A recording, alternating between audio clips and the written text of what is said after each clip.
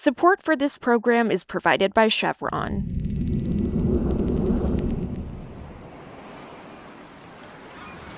Late on Friday last week, many people on the West Coast got on boats and went on sailing for work or leisure. But in parts of Orange County, California, many of these people noticed that the water looked and smelled different. What they were smelling, and what they'd been the first to notice, was a massive oil spill just miles off Huntington Beach, south of LA. We begin with that breaking news. Crews working to contain a major oil spill, one of the largest there in recent history. 144,000 gallons of crude oil have poured into the Pacific Ocean. We are in the midst of a potential ecological disaster here in Huntington Beach. There definitely have been many reports of birds and fish either turning up dead, or covered in oil for sure. This is also really impacting the human side of things as well, in terms of surfing and boating has obviously been canceled and closed. As far as Fish and Wildlife, we have issued what we call a fisheries closure from Sunset Beach all the way down to Dana Point. There was supposed to be the Huntington Beach famous air show that was canceled over the weekend. So lots of the Southern California economy is of course tied to recreation, and tourism, and this is obviously going to be a really big dent both immediately and in the future. I'm Carlos Prieto. This is Politico Energy. And today, Politico's Colby Bermel on the massive oil spill off of California's coast. It's Tuesday, October 5th.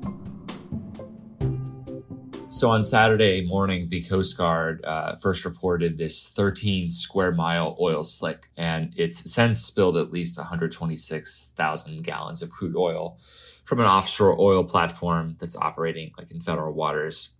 And the Coast Guard is, of course, responding. A lot of effort out on those beaches today, and that is just the beginning of what is a sustained and increasing effort to really be able to tackle this oil, to pick up what we're seeing on the beaches. And you have two of the federal agencies that deal with offshore energy that are involved, and then you also have the California Department of Fish and Wildlife. We have collected 4 seabirds within our care network that are, of course, working on the flora and fauna impact in terms of cleaning up animals and finding dead animals and life, unfortunately. One unfortunate pelican sustained wing injuries, which unfortunately we had to humanly euthanize at the site. So, Colby, what do we know at this point about the spill, the breadth, and where specifically it is? We don't know the cause yet. That still is under investigation, of course, but the owner of the oil platform is involved as one of the key stakeholders that's making sure that everything is being responded to. Martin Wilshire, President and CEO of Amplify Energy. When we talked yesterday, we mentioned that we were sending divers out to examine the situation. Since that time, we have examined more than 8,000 feet of pipe, and we have isolated one specific area of significant interest. I'm sure that we're going to be learning more in the coming days and weeks about what the exact cause is.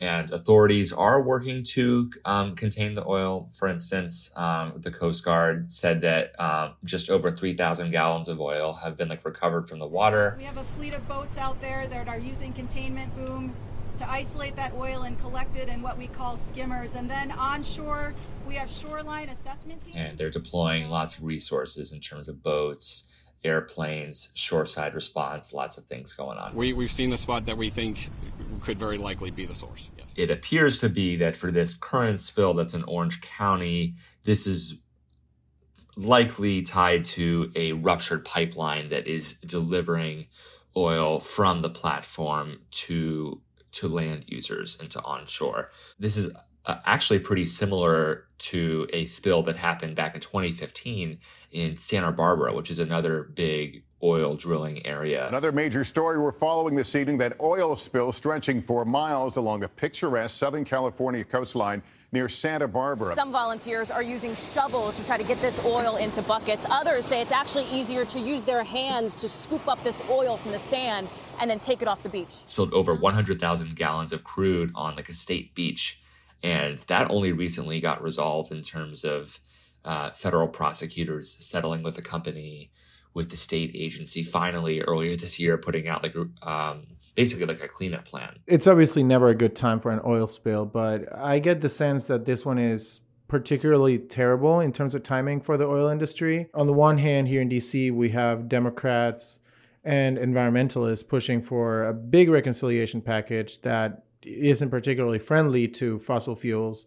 At the same time, we have the Interior Department and the Biden administration at large not being too in love with the idea of offshore drilling or expanding it in particular. And then on the other hand, we have California, which is also pushing its own boundaries on climate policies. Can you tell me the impact that this spill would have or could have on climate policies, both on state and federal level? So I'll start at like the state level because that's what I know best, of course. The really big issue here in California, like, is two things. One, so California recently banned fracking, and that obviously occurs onshore, not offshore. And kind of, you're already seeing environmentalists here in California use this offshore spill as a way to accelerate the fracking ban, which is going into effect in 2024, but they want it sooner. And also, like, the big unresolved issue is whether California is going to impose setbacks or buffer zones between drilling, like in sensitive sites like schools, neighborhoods, and hospitals. So it's interesting to see the environmentalists here in California using something that happened in federal waters, trying to parlay that into action on state policy. But in terms of DC, of course, there's been some legislation that's been introduced by Representative Huffman and by Senator Feinstein, both California Democrats, of course, basically both of them wanting to ban drilling in California, Oregon, and Washington state waters. And those bills have appeared dead on arrival in the sense that they have not advanced out of committee yet in either chamber.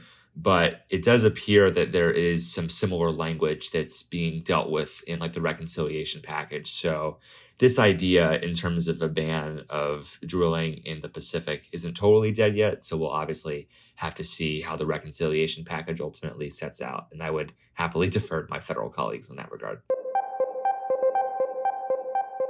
Also, yesterday, the Energy Department announced its picks for the Secretary's Advisory Board. The list is made by officials from nuclear, labor, and utility groups, as well as former officials at DOE, and led by the former Advanced Research Projects Agency Energy Chief Arun Majumdar. Also on the list, the former chair of the Federal Energy Regulatory Commission, Norman Bay. Madeline Creedon, who has experience at the National Nuclear Security Administration, will be vice chair. The small selected group is going to meet quarterly to advise Secretary Jennifer Granholm. If you want more energy news on your inbox, make sure to subscribe to our newsletter at politico.com/morningenergy. Some of the music on today's show was composed by the mysterious Breakmaster Cylinder. I'm Carlos Prieto, and we'll see you tomorrow.